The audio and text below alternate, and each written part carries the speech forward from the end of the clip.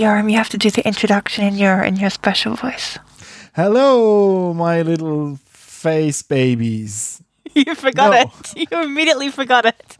Hello, my lovely face babies. You've been training all day for this, and you just dropped it the second, like, there was the spotlight on you and everything went away. Yeah.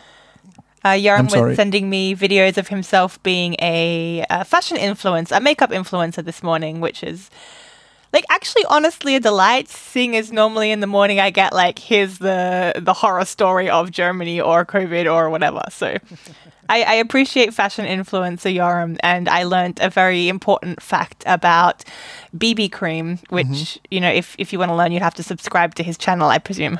Yes. Yeah, I am doing more stuff in front of cameras now in terms of, like, video calls. The other day I had a presentation I was giving over a Zoom call or whatever. And I had my nice camera and, like, the light in my face, and suddenly I could see, like, my entire skin in, like, high definition.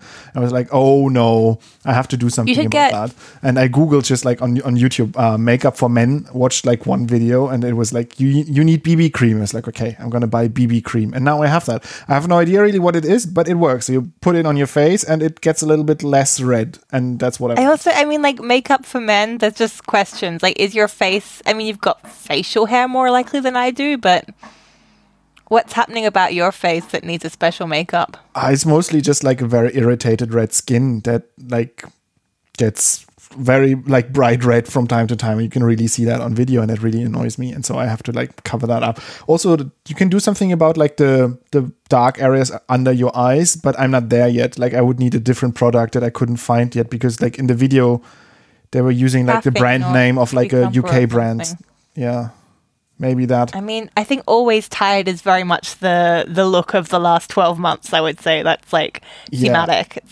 People will, you know, when you look back at makeup styles, you remember, oh, that was from the 2000s because they've plucked the f- out of their eyebrows. Or, oh, look, that's from, like, the 1990s because they've got, like, that really dark lip liner. And this will be like, oh, yeah, that was 2021 to 2022. Everybody was, like, exhausted all the time. I don't think anybody ever really would take any offense in me looking tired and reddish and full of spots. I take offense. Yeah, but you take offense in everything, Tegan. I demand beauty and perfection. By the way, this is Plants and Pipettes. It's a podcast where we normally talk about plants. And that's... I mean, you chose to listen to this podcast. I'm sure you know what it's called, so it's probably okay that we didn't introduce. And actually, the theme of this week's episode is very much laziness, I would say. Like, that's a little bit unfair to our guest, because we have a guest today. No, I mean, like, the inspiration, then we can get to the guest in a second. I would say there's an element of laziness in there as well, and it would really be better if he wasn't listening in right now. But anyway, so, like, usually before we do the episodes where we discuss a paper, like, one of us finds a paper, you know, in our random searchings, sends it to the other one, and the other one, like, checks that it's not crazy and is like, oh yeah, sure, we'll do it. So Yoram sent me a paper earlier this week, and I was like, yeah, that's fine. I didn't click on the link. I couldn't be bothered. Like, literally the 2 seconds it would have taken me to follow the link was too much effort. And then he's like, really, can we do that? And then I was like, what is it? Like, is it something ridiculous about, I don't know. It's Yoram. It could be anything. Clicked on the link. It was a paper by Yoram. But then, like, the extra laziness kicked in, and I was like, okay, this is actually a win for all of us. Yoram already knows what's in the paper, theoretically. I don't have to read the paper because it's his problem. I can just ask questions and kind of nod a bit, and we can get an awesome guest on. And also, the guest is a very dear friend of ours who I haven't talked to for a while and was planning to have a chat with. And so there's, like, the extra element of laziness where, like, can also catch up with a friend. Multitasking somehow. Yeah, so this will be like an episode that does everything for you, Tegan. Does your homework, it takes care of your social contacts to people you haven't talked to in a while, and the listeners just have to deal with it. They just have to go along. So yeah, I think now it's time to introduce our guest. We're very happy. Etienne Meyer is with us, a good friend of ours. We worked together, all together. Three of us worked in a lab together for several years. I don't know how many, like 5 years maybe altogether, something like that. It was a really good time, and now we all, like, spread across the world. I mean, Two of us stayed in Germany, one left Germany. That's across the world to me. Dear God. So, hi, Etienne. It's so nice to have you with us. Hi. At the end, just nothing more to contribute there. I just don't know what to say because the interaction is perfect. Yeah. Yeah, we had this tradition of saying like, thank you for the nice introduction whenever we had like lab meetings and stuff. To the point where people were just like, okay, yeah, it's Etienne now. And then you would come up, yeah, thank you for the nice introduction. Well, I think we could give some background about who Etienne is, at least scientifically, what he would like to share with people, as far as like what you've worked on, what you've done, these kind of things that might be a little bit of background. Yeah. How do I start? I studied biochemistry in France a long time ago. And then I did my PhD because, I didn't want to work and I wanted to continue my studies until I couldn't study anymore. So I did a PhD, and after a PhD, I decided to continue science because science is fun. And then I moved to Australia. Mm-hmm. And that's where I almost met Tegan because I was in the same place, in the same center, in the same research institute. And she arrived just after I left. Mm-hmm. And then... Very tiny world. Yeah, very tiny world. Then I moved back to France, and then I decided to move to Germany. And when I arrived in Germany, Tegan arrived just after me in the lab. And I've been studying mitochondria for almost 20 years now. Yeah, and that's weird in several ways, I would say, because firstly, you studied mitochondria for a long time in a non-mitochondrial environment. So you were in kind of a plant chloroplasty place, thus making you odd and special. And then also, like, within the mitochondrial world, like, you are studying plant mitochondria, and I think most people think of, like, most scientists generally would think, animal mitochondria, mitochondrial diseases in humans more specifically when you say, I'm studying mitochondria. Yeah, I got that several times at conferences. People asking me, why do I work with plants? I mean, if I study mitochondria, what's the point? Yeah, why do you? Why do you do that? Please justify your existence. Because I like plants. I prefer plants to animals. That sounds fair. I mean, that was pretty much what got me to plants. I was like, I didn't want to kill mice. I didn't want to work with yeast. So I was like, I mean, he didn't. Plants Sorry, he didn't say he didn't like killing animals. He said he didn't like animals. There could be some overlap there. That's not unfair. Fair enough. Yeah. Now, killing animals, no, I did not do that often. No, my interest was just plants. I was always been fascinated by plants, and I wanted to work with plants. There was no other option. Yeah. Even if it's maybe the hardware for sometimes, but it couldn't work with medical stuff.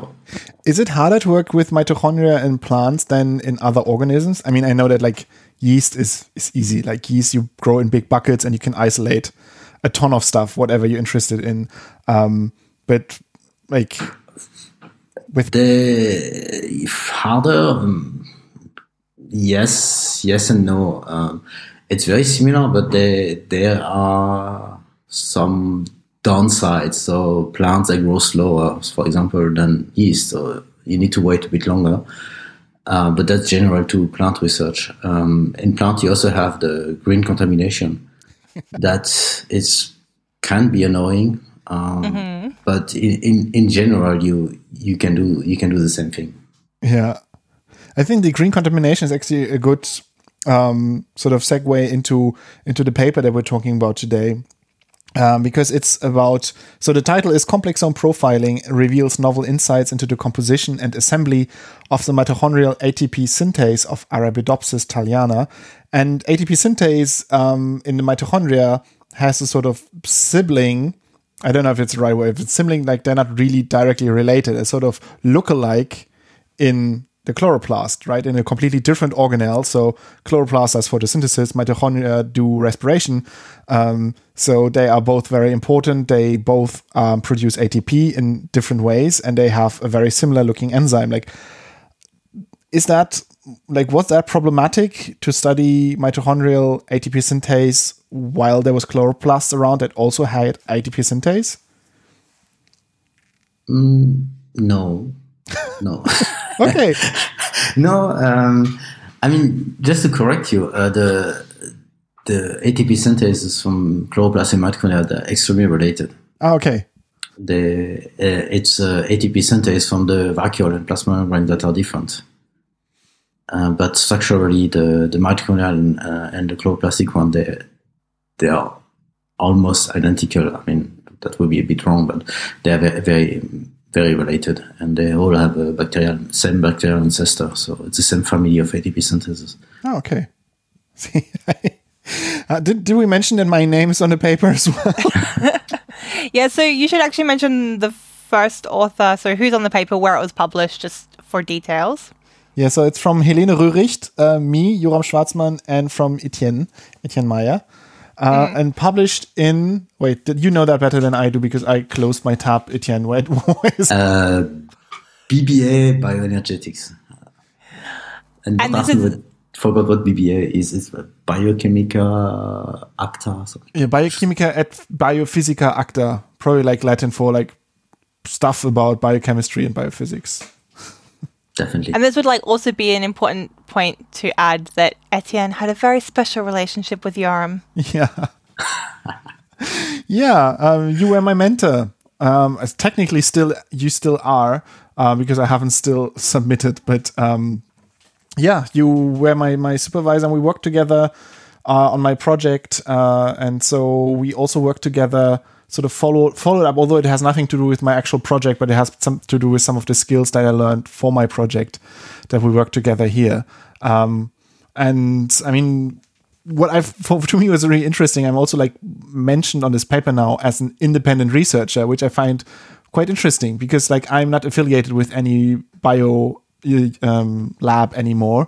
The university I'm working at is like completely different. I don't do any research there. I do science communication. So I don't really like, I couldn't put their name on the paper because I have nothing to do with the work that I did here for this paper.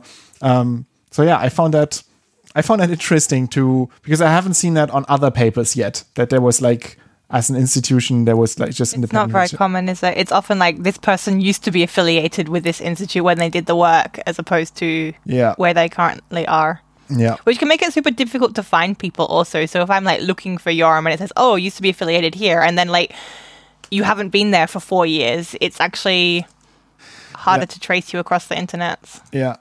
Yeah, and to go back to this independent researcher, it's just really funny because when I submitted the article, you always need to enter the affiliations, and I had to create an affiliation that was called independent researchers. So when I started typing it, it was University of Independence, or like no, it's independent researchers. So I created a new affiliation just for you. Lovely. I had to hack the system just to get my I didn't want to give credit to my old institution because I wasn't working there for years, and I didn't want to involve my new place of work. So you had to make up one. That's fun. That actually makes me think about. So there's been this like fake researcher that's appeared on a lot of papers recently. Actually, a French researcher. Is it Cécile Noux? Is the name Camille Noux? Camille, maybe yeah. Camille Noux. So this is like something that. The name has been put on a lot of papers as a protest against. I think it's against the way we do funding and the fact that when we give out funding, or when the governments give out funding, there's so much importance put on just the number of papers that you've published, as opposed to what projects you've designed and what other who you've supervised and what other work you've done. So I think there's a bit of a protest to this, and in order to do this protest, a whole lot of people have put this name Cécile Noux on a lot of just different papers randomly, which then means that Camille has like this. She looks like an extraordinary scientist if you look at these kind of measurements of publication rate, and it's all fake, and it's kind of showing, haha, look how stupid your system is because we faked this. I'm personally not super pro this.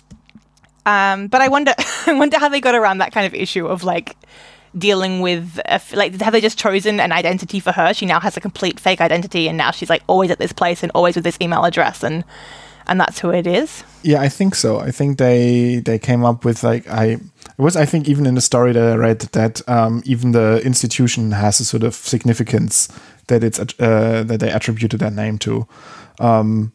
It's not independent. It's like also like an institute of something. But I forgot what it exactly was. Have you heard of this, Etienne?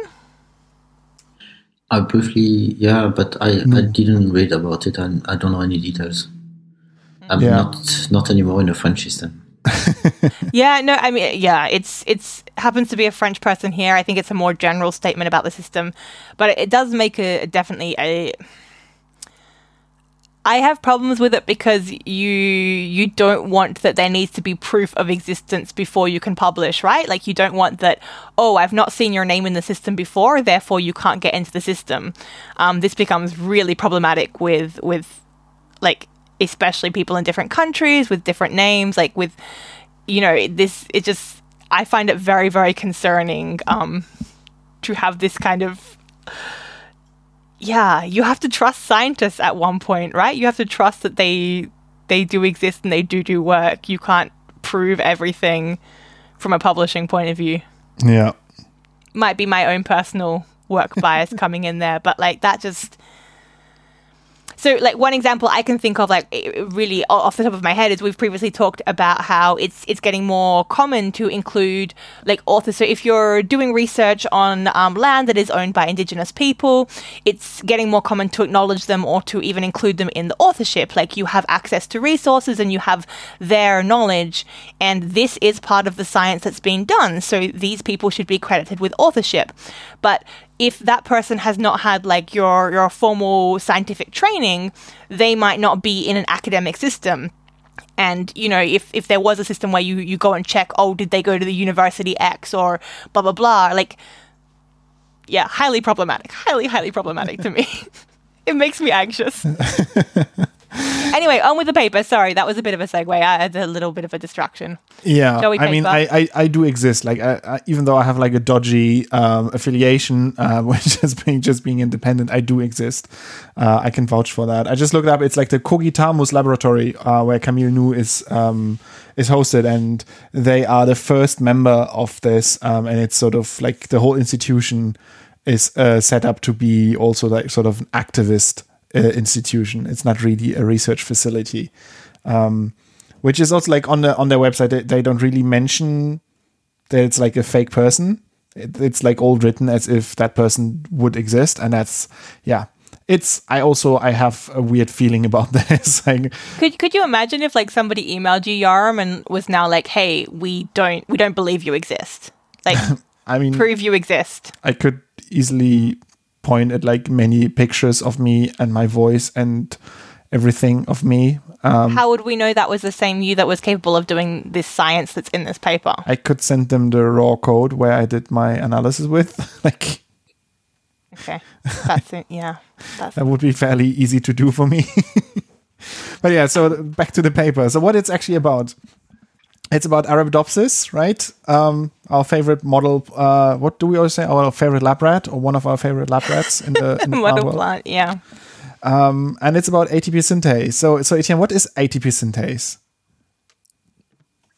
So the ATP synthase is one of the most fantastic molecular machine in terms of enzyme. And what it does is that it's producing ATP.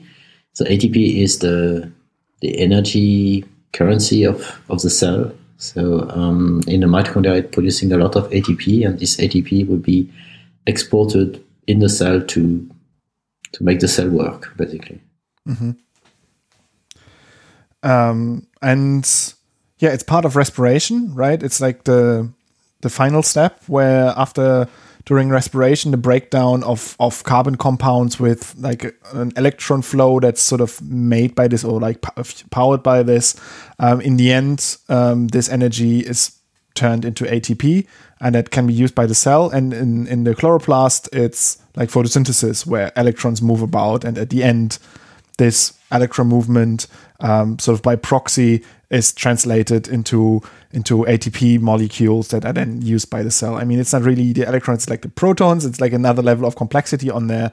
But the idea is like something creates energy. It's like either burning of carbon compounds or light that hits the photosynthetic compounds, like complexes. And then in the end, you get ATP in the cell that can be used to power stuff. And yeah. Can we really quickly talk about like how ATP, like how the enzyme looks and works? Because I think like this, it basically, like, I mean, and maybe Etienne, you can help explain it. It basically has bits that turn. It's kind of like a helicopter. Do you think that's the best way? There must be a better analogy for this. So there's a stalk. It looks like a flower, maybe. Yeah, some people say it looks like a mushroom. Okay. Well, you have a head and a foot, and the foot is anchored into the membrane, the mitochondrial inner membrane. And as Johan said, during respiration, you have a buildup of proton gradients, and this proton will be going back into the mitochondrial matrix through the ATP synthase. And every time there's a proton going back, the foot is turning a little bit. And so the more protons are going, the faster it turns. And every time it turns, the foot is, let's say, turning with the base, and this will make the head turn. Mm-hmm. And in the head, it's a trimer, trimer of dimers. Like 3 lots of 2. Exactly. And inside of the foot, there's a little. It's very mechanical, actually. But like for me, I think the coolest thing is that you can, like, people have actually looked at this. They've visualized it, right? There's an experiment that a group did where they basically stuck the bottom to, a solid table or something, and then like kind of put a glow stick on the top, and you can see this like little glow stick spinning around. And I'm obviously like completely oversimplifying, but it's basically that, right? You can see the rotations, which is just like, this is the kind of really beautiful biology where you can like see molecules. I mean, it's not quite molecular level, it's a big enzyme complex, but like you can see it move and do its thing. And I'll see if we can put a link into that in the show notes, because it's pretty amazing. It's a really amazing machine. When you think about it, it's like this. It's like an engine, mm-hmm. and a car. You have the proton that creates the movement, and then the movement is translated to the head where the ATP is produced. So there's the whole machinery to transfer the movement across the whole enzyme. It's quite very clever. To me, it reminds me a little bit of like a water wheel, when you have like a river flowing over a wheel, and then the wheel turns, and that's sort of the protons flowing across the base, and then sort of at the end of the shaft inside the mill, you have like some tool that does something. In this case, it's producing ATP with like the movement of the water. So yeah, that's really cool. And you work with not only like with like ATP in itself, ATP synthase is cool, but you are specifically interested in the assembly, so in how this comes together. So why is that so interesting to look at how these complexes are made? I mean, I know that you're not only working on ATP synthase, but in general, like how big complexes come together. So what is so fascinating about that?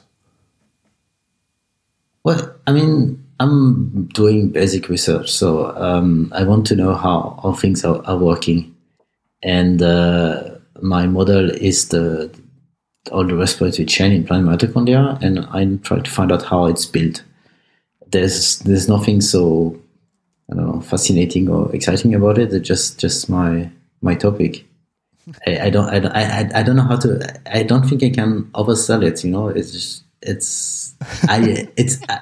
If I was working with human, I would say, there's all these diseases that are caused by mitochondrial dysfunction, and then if you know how things are working, but I don't work with humans, so I just want to know how it works. I mean, then like all plant people say, then it's because of future food. It helps the breeders. But I think I think that we can go back to a more basic question. So you're saying like you want to understand how it works. So like how is it the assembly process, looking at the assembly is helping to understand how it works. And I think this makes a lot of sense. It's like this kind of reverse engineering thing where like you can break things down and then sort of see how they get built up again and see them at different stages. And that's a really important part of understanding function, right? Exactly. And I mean, basing your research saying, oh, I want to make more food or plant work better. If you don't know how it works, you go straight into the wall. So, and I prefer trying to find out how it works, and maybe one day we'll get an application or somebody gets an application for my work. That's fine. If there's no application, it's also fine as long as we make the knowledge progress. Yeah. Now, I always found it super fascinating to think about these big molecular machines and how they're made, because you look at, I work with photosystems, photosystem 1, involved in photosynthesis, and it's like this large, complicated machine that manages to turn light energy into chemical energy. And I found that always so fascinating how all of this comes together, because it has like parts that break or that can break when they're left alone. And the whole thing together works very well, but that only works because all of these parts come together. And that's what I always found so very fascinating. And that's also what I find fascinating about the idea of how ATP synthase is made. Like you have this, like, as we said, like this fascinating mechanical engine thing sitting in a membrane of an organelle in a cell. And usually when we look at it, it already sits there, but it came there at one point, like something put it together. And I find it very interesting to think about that, like how it came together and how it becomes a functional big engine. So how did you then approach this? I mean, you had ATP synthase, or you had like big complexes. How do you look at them to figure out how they are essentially made? So I'm a biochemist. So what I usually do is that I isolate mitochondria from plant tissue, and then I solubilize the membrane and separate the complexes on native gels. Yeah, and then so you can see individual complexes, and in terms of assembly, when you can find a situation where the assembly is not working, or if it's more active, then you might see some fragments of the complexes being built on your gel. So the isolation itself is quite like a kind of precise method, right? Because you've got like an entire plant. So you've got like, let's say a tobacco or a Arabidopsis in this case. So we start with an Arabidopsis, and then you've got to rip the bits off the Arabidopsis. So let's say like we rip the leaves off, discard the roots in the soil, and then you've got to break up the plant so that the cells come out. But not even that, you break it even further down so that the mitochondria come out. But you don't want to actually break the mitochondria themselves. You want them to stay intact, right? Yep. And then you pull them all out. You sort of use centrifugation and all your right solutions, and you get those separate. And then you want to start breaking those mitochondria now that you've got them separate. But you also, again, want to break them enough that you sort of get everything out of them, but not so much that you destroy what's inside them. So like, say the mitochondria is now a house, you want to like rip the roof off without like destroying the wardrobe inside the house, because like, the wardrobe, it's an IKEA wardrobe, it can also break down into other components. So here you've got like protein complexes. They also are made of proteins. You could break them down, and you don't want to do that. So you want to keep them whole. So again, it's this like weird balancing where you want to break it, but not break it too much. So you've got like just the right amount of breaking. And that's like the solubilization, where you use like force and detergents, but just in the right amount to kind of get things like broken, but not too broken. Yeah, exactly. The good thing about mitochondria, they're extremely robust, so you can be very, very violent at the beginning and they don't break. And he's saying that because like we worked on like chloroplasts, and chloroplasts are not robust. So if you do the same process and you look wrong at the chloroplast halfway through, it just explodes. Like if you put too much light, it explodes. Like if you spin it too much, it explodes. It's really Mitochondria are the winner here, I would say. Yeah, I remember I was doing like some mitochondrial preparations as well in the beginning when I worked with you. And like literally one of the first steps is to take like a large stone mortar and pestle, like a big, heavy kind. And then you just like start pounding, and you pound like, for how long do you do that? For like 15 minutes or more? That like crush the cells. And then you filter, and you squeeze your filter until you cannot squeeze anything out. Yeah. So I remember with the chloroplast, it's like you have a paintbrush and you're delicately painting the chloroplast back into the solution. So they're kind of clustered on the bottom. But you don't, if you touch the chloroplast with the paintbrush, they'll explode. So you've got to like paint you're not painting the chloroplast, you're painting waves that gently flow across the chloroplast and sort of ease them back into solution. And this whole thing, you have to do it at 4 degrees. So you're standing in a giant fridge. It's dark usually because you don't want too much light, and you're like gently like singing to these freaking really, that's mitochondria are the way to go. That's the lesson here. And next door is like Etienne, just like pounding and pounding and pressing and squeezing and attacking his samples, and then puts his finger on the test tube and just like shakes it vigorously, and it's all good. Oh. Yeah. I like the image. Yeah, all organelles are not created equal. But mitochondria also cannot fix inorganic carbon, so there is that. Yeah, but we can discuss about like which organelle is actually superior in the end. Like I'm on the fence on this. I work with both, and I love them both equally. Like it's like, how can you decide what your favorite child is? Like this is have one child. It's not too hard. This is how I feel about chloroplast and mitochondria. But so yeah, you separate them on a gel, right? And it's like a method, also like pretty physical again. Like you have this gel made of polyacrylamide that has like different pore sizes, like little tiny holes, and they you set it up in a way that the pore sizes are bigger at one end than on the other end, and then you use electrical power to pull everything through there, and then everything, like all your samples, they move just as far as they can until the holes in the gel get too small that they can actually move forward, and it's sort of where they get stuck, and then you get this like size separation. Like you get like the big stuff on top and the small stuff in the bottom. And I actually like doing that in the lab. Like this was one of my, like, if I think back at like what experiment I would like to do again, it's like this like week-long experiment where I like isolate the samples on Monday, like either gently with a brush or with a mortar and pestle with like a lot of force, and then put that onto one of these like large native gels where like the proteins are left in sort of in their native state for as long as possible, and like separate them all. Then you get like this beautiful blue gel where you can actually, with your eye, you can see all of the different bands, all of the places where the proteins are, and then you analyze that further. And when it worked, it was one of my favorite experiments to do ever. But there's so many steps that can go wrong in the way that often enough, such a week wasn't as beautiful as I described it right now. Often enough, like somewhere in the middle, you're like, oh, damn, my gel broke. I mean, you see it. You get a visualization of like protein. You can basically see the proteins. I mean, it's a little bit not quite that direct, but it is visible on, and you can hold the gel in your hand and see the things with your eyes, which is a little bit different from like doing sequencing with DNA, right? That's a bit less direct. I think protein gels has a nice directness to it. But so in this paper now, you didn't just look at them visually like I did with my eyes, but you actually used something called complexome profiling. Can you tell us what that is? Sure. Very easy. Very easy. Here's like the hardest thing to describe. And go, Etienne. Suck it.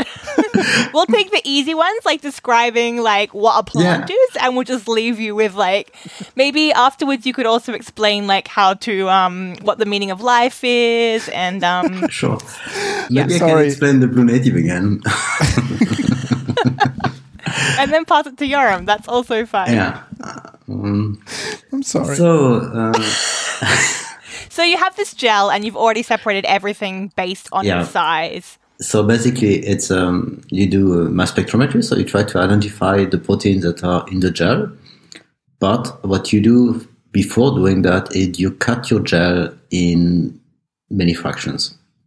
So what we did, we cut every gel in 30 fractions, so that you have, in a way, so that we have one complex in one fraction, but we also analyze the gel that is between different bands and between different complexes, because there are proteins there that you cannot see because they're not abundant enough.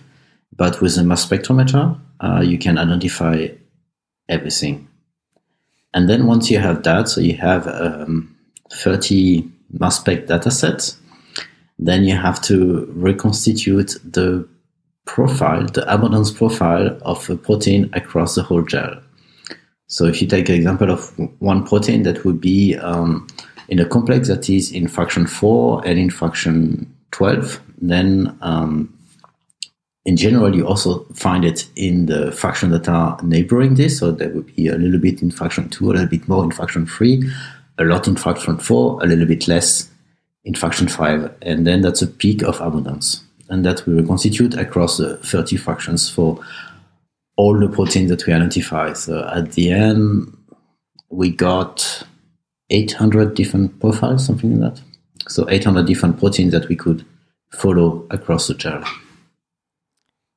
So the point of doing this is basically, so you've got one protein. Can we have a name for one protein that's part of the ATP synthase, so I can just pretend it's this? Yeah, you can. It's easy. They're called ATP and then A, B, C, D. So all right, let's go with ATPA because that's just the easiest. So the ATPA, it has a size, and that's like, we measure size of proteins in kilodaltons. So ATPA is like what, 70, 60 kilodaltons maybe?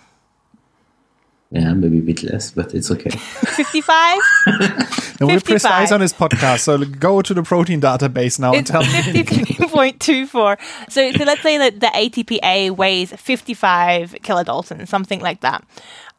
So those really small individual ATPAs, there's going to be like way down at the bottom of the gel where all the kind of small stuff is. Like there's going to be some ATPA there. But, ATPA, it also likes to hang out with ATPB, and ATPB also weighs 55. So there might also be a bit of ATPA at like 110 kilodaltons because that's where it's hanging with ATPB. And we know it's hanging with ATPB there because when Etienne looks at his data, he can also see ATPB in exactly the same spot that A is hanging out with. And then it gets one step more complicated. So like maybe once ATPA and ATPB have hooked up, they might want to grab another subunit. Can we have a name here, Etienne? What's coming in next? C. ATPC. ATPC! So ATPC, let's say that's 400 kilodaltons. So now you've got 110 from 8. Shut up. I'm making it up as I go along. We all know this. So ATPA 55, ATPB 55. Together they're making 100. So you see this band of ATPA and B at 100 and 110. I can't even count. And then also you find ATP A, B, and C all together at the size that's like, what do we say? 400, 500, something 500, like that. 500, yeah. 500. Whereas ATPC, it's not in that lower band that's only 110, because obviously it's not hanging out there, but it might also be, by itself at 400, and then also with ATPD off somewhere else at like 860. And again, I'm making all these numbers up. But you can basically track which proteins are hanging out with which proteins roughly. Is that correct? Yes. Yeah. Roughly, like you roughly, because you can always have several protein complexes of the same size in the same fractions. So you find protein, you find a lot of protein in every fraction, but that doesn't mean that they're all together in one complex. But that's where what comes into play, what you said before, right? That they sort of have these shoulders in these peaks. They're not just like in one fraction. They're also a little bit in the neighboring fractions, because it's like in biology, hardly anything ever is like a strict yes or no. It's always like a gradient. And because of that, sort of these other signals around that help you to correlate things, because even though the two complexes might be in the most abundant, so the most of it is in the same area, the sort of the rest of the distribution might be different. And so if you do some like statistical analysis and looking like how similar are two profiles to one another, all of the ones that are actually together in a complex might have a very similar profile, while the ones that are together in the other complex that is at the same place, they might end up in a different cluster because they look more alike to one another than they look similar to the first complex. So sort of these smaller signals around that, they're also very important to make these sort of statistical analysis that gives you an idea whether or not these things actually hang out together, or whether or not they just happen to be in the same place, but not actually interacting and doing something together, right? Yes. But you also need previous knowledge of the composition of the complex. So, because if you don't know which protein are supposed to be together, you can't find out on your own. There's too many data somehow. So you need to have a previous knowledge, at least a basic previous knowledge. So if you know that the complex has 10 subunits, if you know 8 of them, it's good.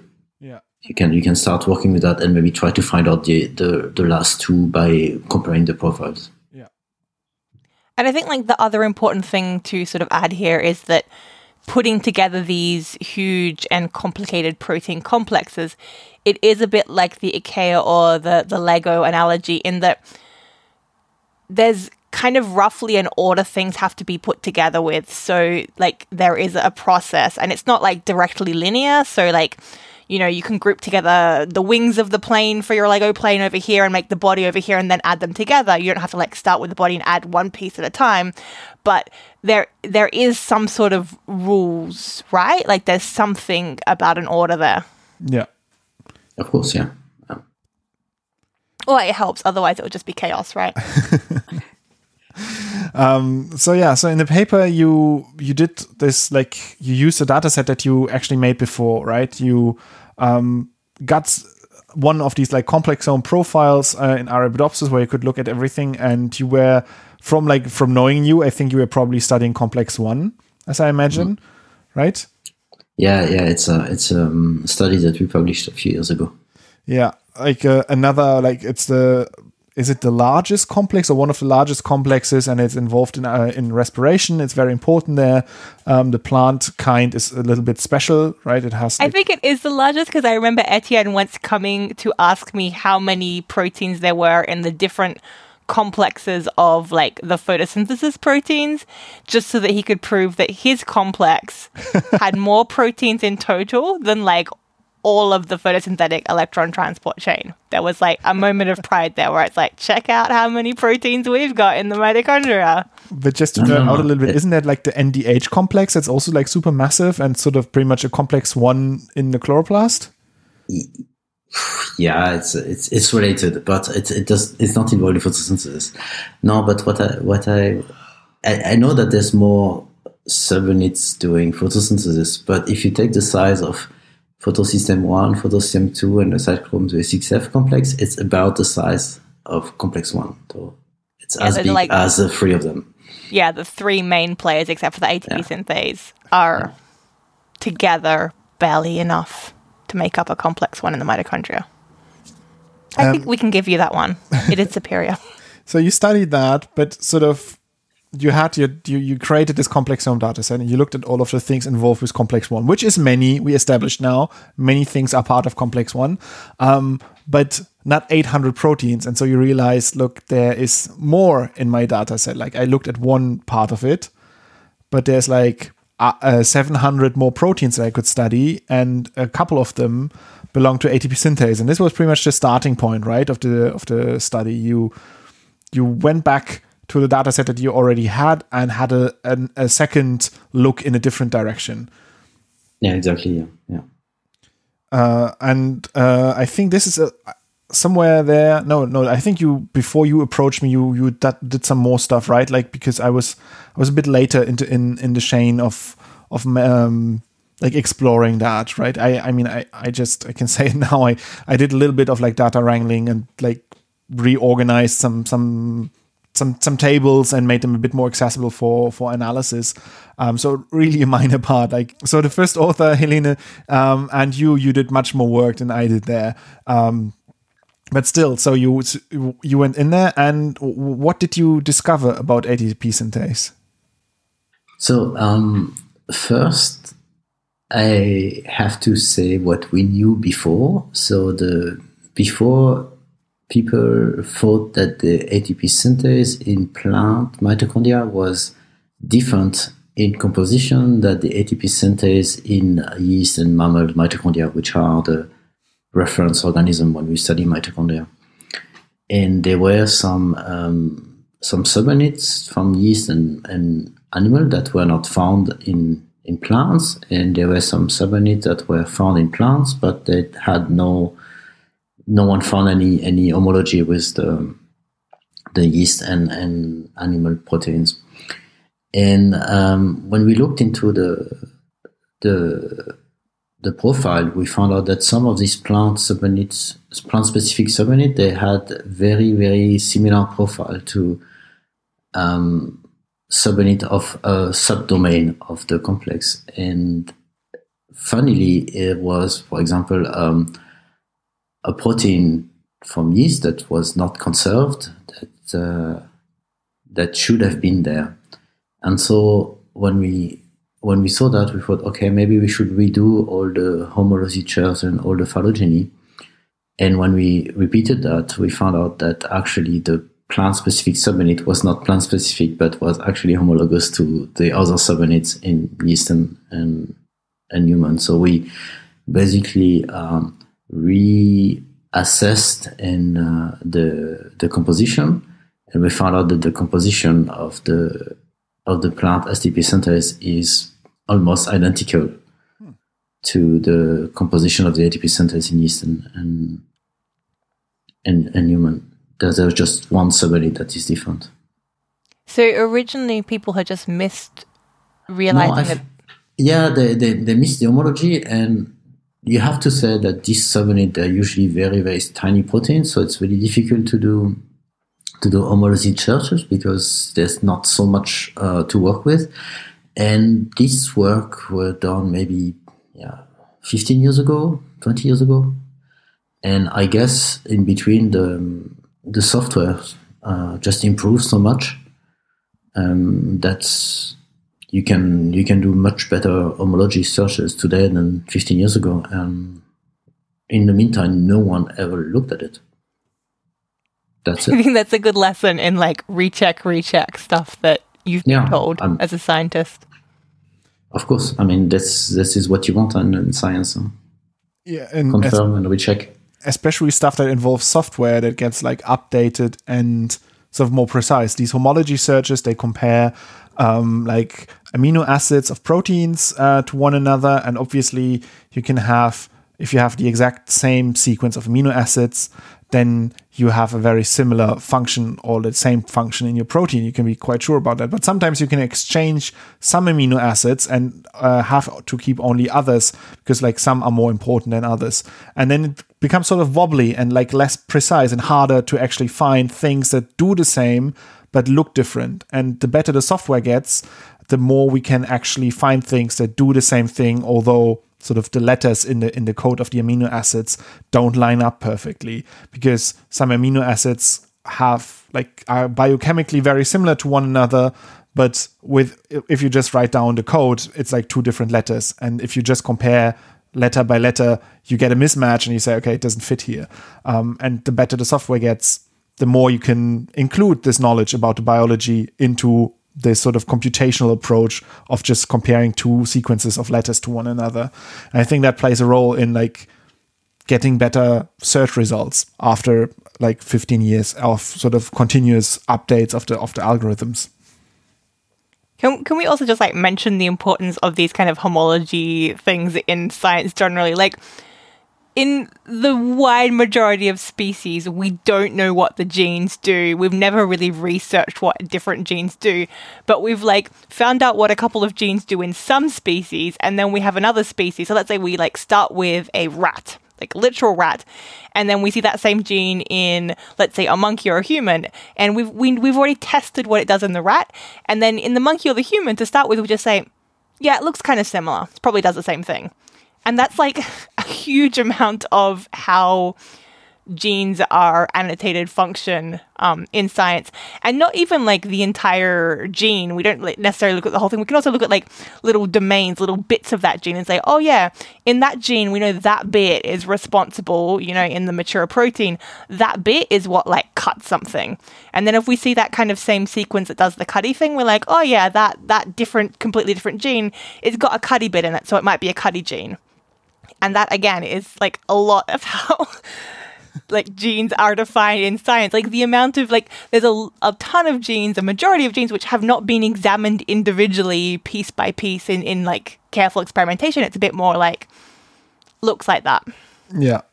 But does that mean now for ATP synthase that a lot of the knowledge that we have from yeast and bacteria, that we can apply that easily in plants now? Well, probably. There's a lot of things that are in common, or even more after this work, but there's still quite a lot of differences. And it's always good to start from something that is known somewhere else and try to find out if it's the same. Mm-hmm. But maybe if you want to go toward the assembly factors area, so the assembly factors, there are proteins that are helping the complex to be assembled. So they are like the little hands that are building the Legos. And there, if you do the homology searches, most of the assembly factors that are known from yeast and human, they are not conserved, or we haven't found anything similar in plants yet. Mm-hmm. So that tells us that even if the complex is very, very similar in terms of bricks, the way you assemble the bricks might be slightly different. Might have like different instruction sets that, like, if you build a plane, like sometimes you start with the wings and then build sort of the body, or like a base of the body, and sometimes you start with the body and then sort of attach the wings later on, even though like the end result is similar. Question. Does that happen in plants? Like, I mean, Etienne, you must know this from Complex One. Like, are they built in different orders in plants? Like, you get kind of the same end product, but you build it by a different pathway because of these assembly factors? Does that happen? Yes, that and for Complex One, definitely. So that's clear. For the ATP synthase, it's too early to say, because in plants we don't know.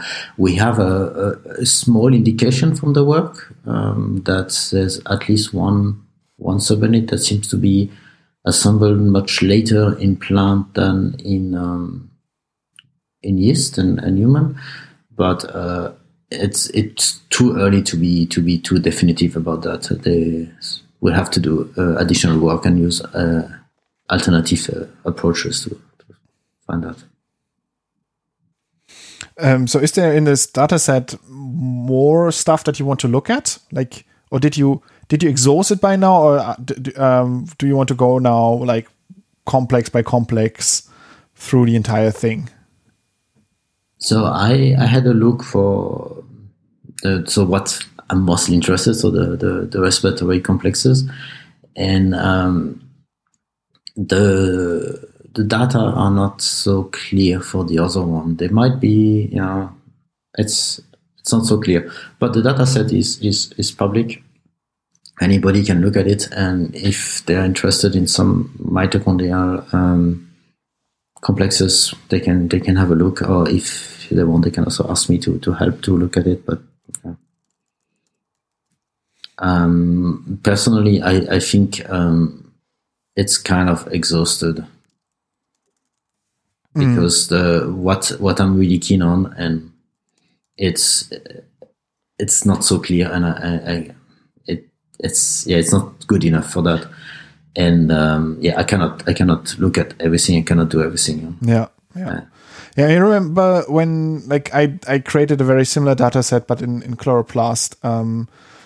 And I remember that when people were giving like presentations talking about some protein involved in a chloroplast, and they had like some questions like, where is it? Where does it hang out? I could often enough, not always, but often enough, like pull up my data set and like search for their protein in there. And then I would get like a squiggly line. It is like, okay, here is your protein, like in relation to the other complexes. It doesn't answer all questions immediately, of course, but it gives you like a nice sort of different look at where your protein is. Because very often when you want to do this sort of stuff, especially when you come across like a protein somewhere in some other experiment, and you want to follow it up on a gel, traditionally what you would do is like make an antibody against it, and that takes forever. It takes like between 6 to 12 months depending on like how lucky you are, and sometimes it doesn't even work. So it takes forever to have a look at something that might be interesting or might not be interesting, to go through the whole process. But with this complexome data set, you could just like type in the gene name and see it. If the mass spectrometer can detect it, you will see it in your profiles. And I quite like that, to use that as such a tool, to use that as a sort of explorative, hey, here, let me show you something quick. Let's have a look together at the thing that you're working with, and let's see if there's something interesting in my data set where your thing is sort of caught as a sort of secondary result in there, as something that I didn't aim for, but it's there anyway.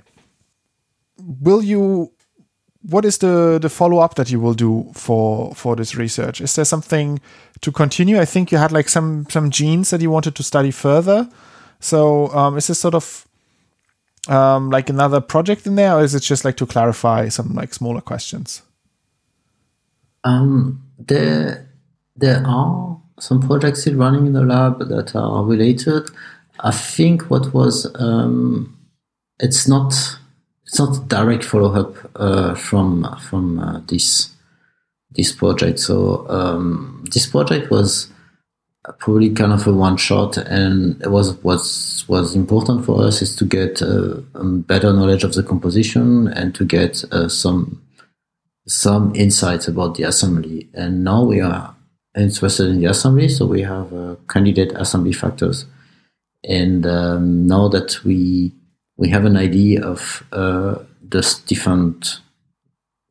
order of the assembly, of the different steps, we can check in our assembly factors mutants if the step is happening or not. Mm-hmm. And it's good to have this model for the assembly model, even if it's not the highest resolution. At least it will help us to understand what's going on in other mutants. And is there some like other cool projects that you want to talk about? There was one sort of big lighthouse project that we would always like mention you on or like talk to you about with involving the mistletoe. It was really fun. I think we also talked about this on our blog. We'll link that also in the show notes. It was a really cool story. Is there something other cool going on that you want to talk about? Let me think. No, there are other cool projects running at the moment, but it's too early to talk about them. Very active research. Maybe in a few years we can have another podcast on something. Okay, that's probably the good way to go. Okay, then I'll just cut that question. What? No, I think it's like important to know that, you know, scientists are developing things over some years, and okay, you know, yeah, true. It's like part of the mystique. We talk a lot about the process of how we do research. No, it fits actually very well. And also, like, it keeps science kind of like enigmatic and sexy. Like, you don't know what's happening. You have to wait to discover things. Like, and it's also one of the reasons people like say they like doing academic research is because like they're the first one to discover a thing. So, you know, yeah. Etienne has the power of these results until he chooses to share them with the rest of the world. That's true. No, but there's lots of things happening in the lab. You know what it is. There's always something happening. But until you have a story that is complete, that you trust, that you're 100% sure that you have all the control, that you have everything, and that you can publish it, it takes some time. And I'm not there yet with any other current story. So I don't want to spread false hopes or false news if I'm not sure. No bold statements about how I don't know, mitochondria are going to save the world or something? Well, what I can tell you is that I had a project where we thought it was extremely exciting, and it could have been a very high impact research. And we just found out a few months ago that it was an artifact, and now we found out the origin of the phenotype, and it's absolutely not what we thought initially. Can you tell us what it is? You probably remember the crazy mutant that I found in the greenhouse in Golm. Uh-huh. That was this mutant combined with an overexpressor. And that has no complex 1 in it. Mm-hmm. Maybe you remember from my talks when I was there. And basically we found out that the phenotype is due to the insertion site of the overexpressor cassette. Oh no! Oh, the one thing that's always like as a warning, everybody's like, "Oh, watch out where it integrates," and you should check. And like you check obviously, but very often you're lucky. But this time you weren't. Well, I mean, I don't know if I was not lucky, because there's still a project going, because now we continue, because we're studying what's the gene that was knocked out by the insertion site. Oh yeah. You don't know what it is though. Okay. We know that it's a mitochondrial protein, but we don't have a function, so it's still something. It's ongoing, and it's still interesting, but it's science, it's always full of surprises. Yeah. It's also the nice side of doing like curiosity-driven, like basic research where you can follow up these like bizarre clues instead of being like, oh no, this is not answering the direct question of how to make plant leaves bluer or whatever the, applied science is. You can kind of be like, oh, this is really weird and cool. Let's like look into why this is happening and thus further all of human knowledge. Yeah. I'm very pro basic science, can you tell? Yeah. Non-applied stuff. I remember when you went out and harvested these mistletoes. It's like everybody of us was going into like the greenhouse and just doing like tobacco or Arabidopsis, or some crazy people did tomato. But you went out and were like, oh yeah, there's this interesting thing. And so you sampled like a full bag full of these like mistletoe. What is like the flowering buds that you were taking? Yes. Yeah, the buds, yeah. Yeah, the buds, and then then grinding them down like with your like strong, like powerful process, and looking at them, and I found that so exciting. I found that really one of my best like memories of like how I want science to be was like watching you work and seeing this sort of approach of like looking at something, wondering what's going on, and then just like very systematically analyzing it and having like very cool stories from that. Yeah. Yeah, that was really fun. Yeah. It's again, it's a surprise. It was not planned, and it was an opportunity. There were some on the car park, so easy. And I was allowed to take plants inside of the institute. Yeah, true. That was also like a whole thing, right? Like you had to make sure that you don't bring any pests inside. Yeah. So I had to put them in a bag and go directly in the cold room. Yeah. But I was allowed. Yeah. Yeah. Yeah. I think that's kind of a nice note to end on, this like curiosity-driven research. Yeah. I think so too. I mean, unless you want to ask why mitochondria are better than chloroplasts. Do you want to have that discussion, Yoram? It's on your questions. Yeah, I wrote down like why mitochondria and not the superior chloroplast, but I think we touched on it a little bit, and I say like I like them both, and I think most plant cells they can't do without any of the two. I just noted that today Tegan said twice that mitochondria are better. Yeah. It's on record. So I am not like doing photosynthetic research anymore, so all bets are off the table. I do research in fish and bats. They don't have chloroplasts. No, but I have a sort of a question that ties into the last fact that I want to talk about today. Is like, Etienne, whenever you ordered something from a supplier, did you ever get something where they sent you the wrong stuff? Oh no! And what was the Yes. worst stuff that you ever got? no, what happened to me that I got the wrong mutant. So I ordered some mutants from the stock center, and they sent me the wrong mutant. So they had a mix up with another order probably. Oh, But was it labeled as the wrong thing, or did it take Yeah, 3 years of research to find out it was the wrong thing? No, it was the wrong label, so I found out straight away. And then they contacted me saying, "Oh, did you get the tumor by mistake?" Yes, but no. Otherwise, I did not get wrong stuff.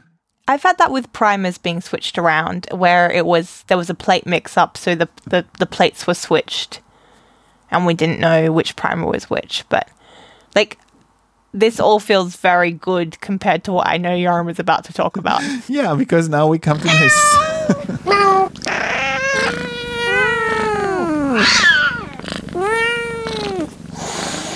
Cat fact.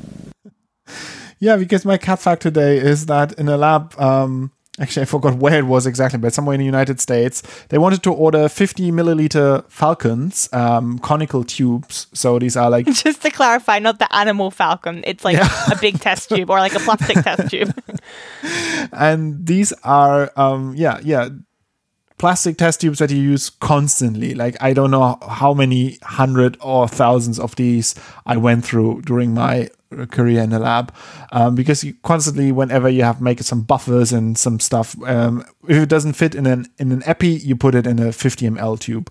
So somebody ordered some and they wanted to get a full box of them, and then I got a box that was labeled 50 ml Falcons, and when I opened it up, it was lots of taxidermied cats, or like cats, not even fully taxidermied yet, but cats vacuum sealed, dead cats. Vacuum wrapped, that's the disgusting thing, right? Vacuum wrapped dead cats in formalin or like some other preservative. And What's that thing where you put the meat in the hot water? sous Sous vide. vide. It looked like that. It was not good. It wasn't good. And imagine the surprise of like you opening the box that was just sent to you, and you just need new Falcons, you need new tubes for your research. You open it up and you just have a bag of like 4 or 6 dead cats in plastic wrap. That was pretty terrifying, but it was also a mix-up at the company. The company sells these tubes, but they also sell these cats for dissection experiments for like biology classes in high school. They're actually quite expensive because they're like treated, like preserved in a special expensive liquid so they don't smell, and you can do like proper biology dissections. Very important if you work Can with you like, imagine? Yeah. Can you imagine getting the customer service? And like, I'm not going to mention like where the customer service would be. Like, they're just like, well, actually, if anything, those cats are worth more than your Falcons. So if anything, we've done you a favor. Like, Yeah, I think they wrote that it was quite a bizarre phone call that they had with like the customer support there of like, look, we just got sent a lot of dead cats and we don't need them. What shall we do now? And I don't know how they resolved this. They didn't write that on Twitter, but they had some pictures, and I was like, oh, this is one of the worst things I can imagine getting sent in a box at work when I'm expecting something else. Yeah. So I'm just looking like, we will put a link to the tweet in there, but like only click on it if you are okay with seeing looking at what we're dead describing with words. Yeah. If you want to. that whole cat fact section should have some sort of warning on it now. Yeah. I mean, I think talking about it is not as bad as seeing the pictures. So I would recommend not looking at the pictures unless you know what you're doing. Although like it's fine. It's not that bad, but if you are sort of sensitive about these things, maybe don't click the link. So yeah, that was my great cat fact for today, and that was the show. Thank you so much, Etienne, for being with us. It was a pleasure talking to you. Thank you for having me. I'm going to do the outro now. if you want to get in touch with us about anything that we said in this show, you can find us on social media. On Twitter, you can talk to me. That's @PlantsPipettes. On Instagram and Facebook, we're at Plants and Pipettes, and there you're normally talking to me. There we're also running a special event all through April. You had the idea, Tegan, and I think it's really cool. We're doing a little hashtag April Science Challenge, a list of prompts for like interesting posts and cool stuff. And we just started today with the first one, and the first prompt was introduction. Yeah, go and follow us and retweet that, or whatever the Instagram version of retweet is, so that we don't give up on like the 8th day. As I do with so many things I commit to doing for a whole month. Yeah, we also have a website, plantsandpipettes.com, where we talk about plant science once or twice a week. The last post is from you, right? Tegan, you wrote about... There's this bug, so it's a whitefly that has developed a defense against some plant toxins, which are supposed to make the fly very, very sick. But the fly has worked out how to detoxify the toxins, and it basically has done that by stealing a gene from the plant itself. Yeah, so go and read the full story. It's really cool. And rate this podcast wherever you can. Tell your friends about it. And opening and closing music is Caravana by Philip Gross. Thank you so much for listening. Goodbye. Bye.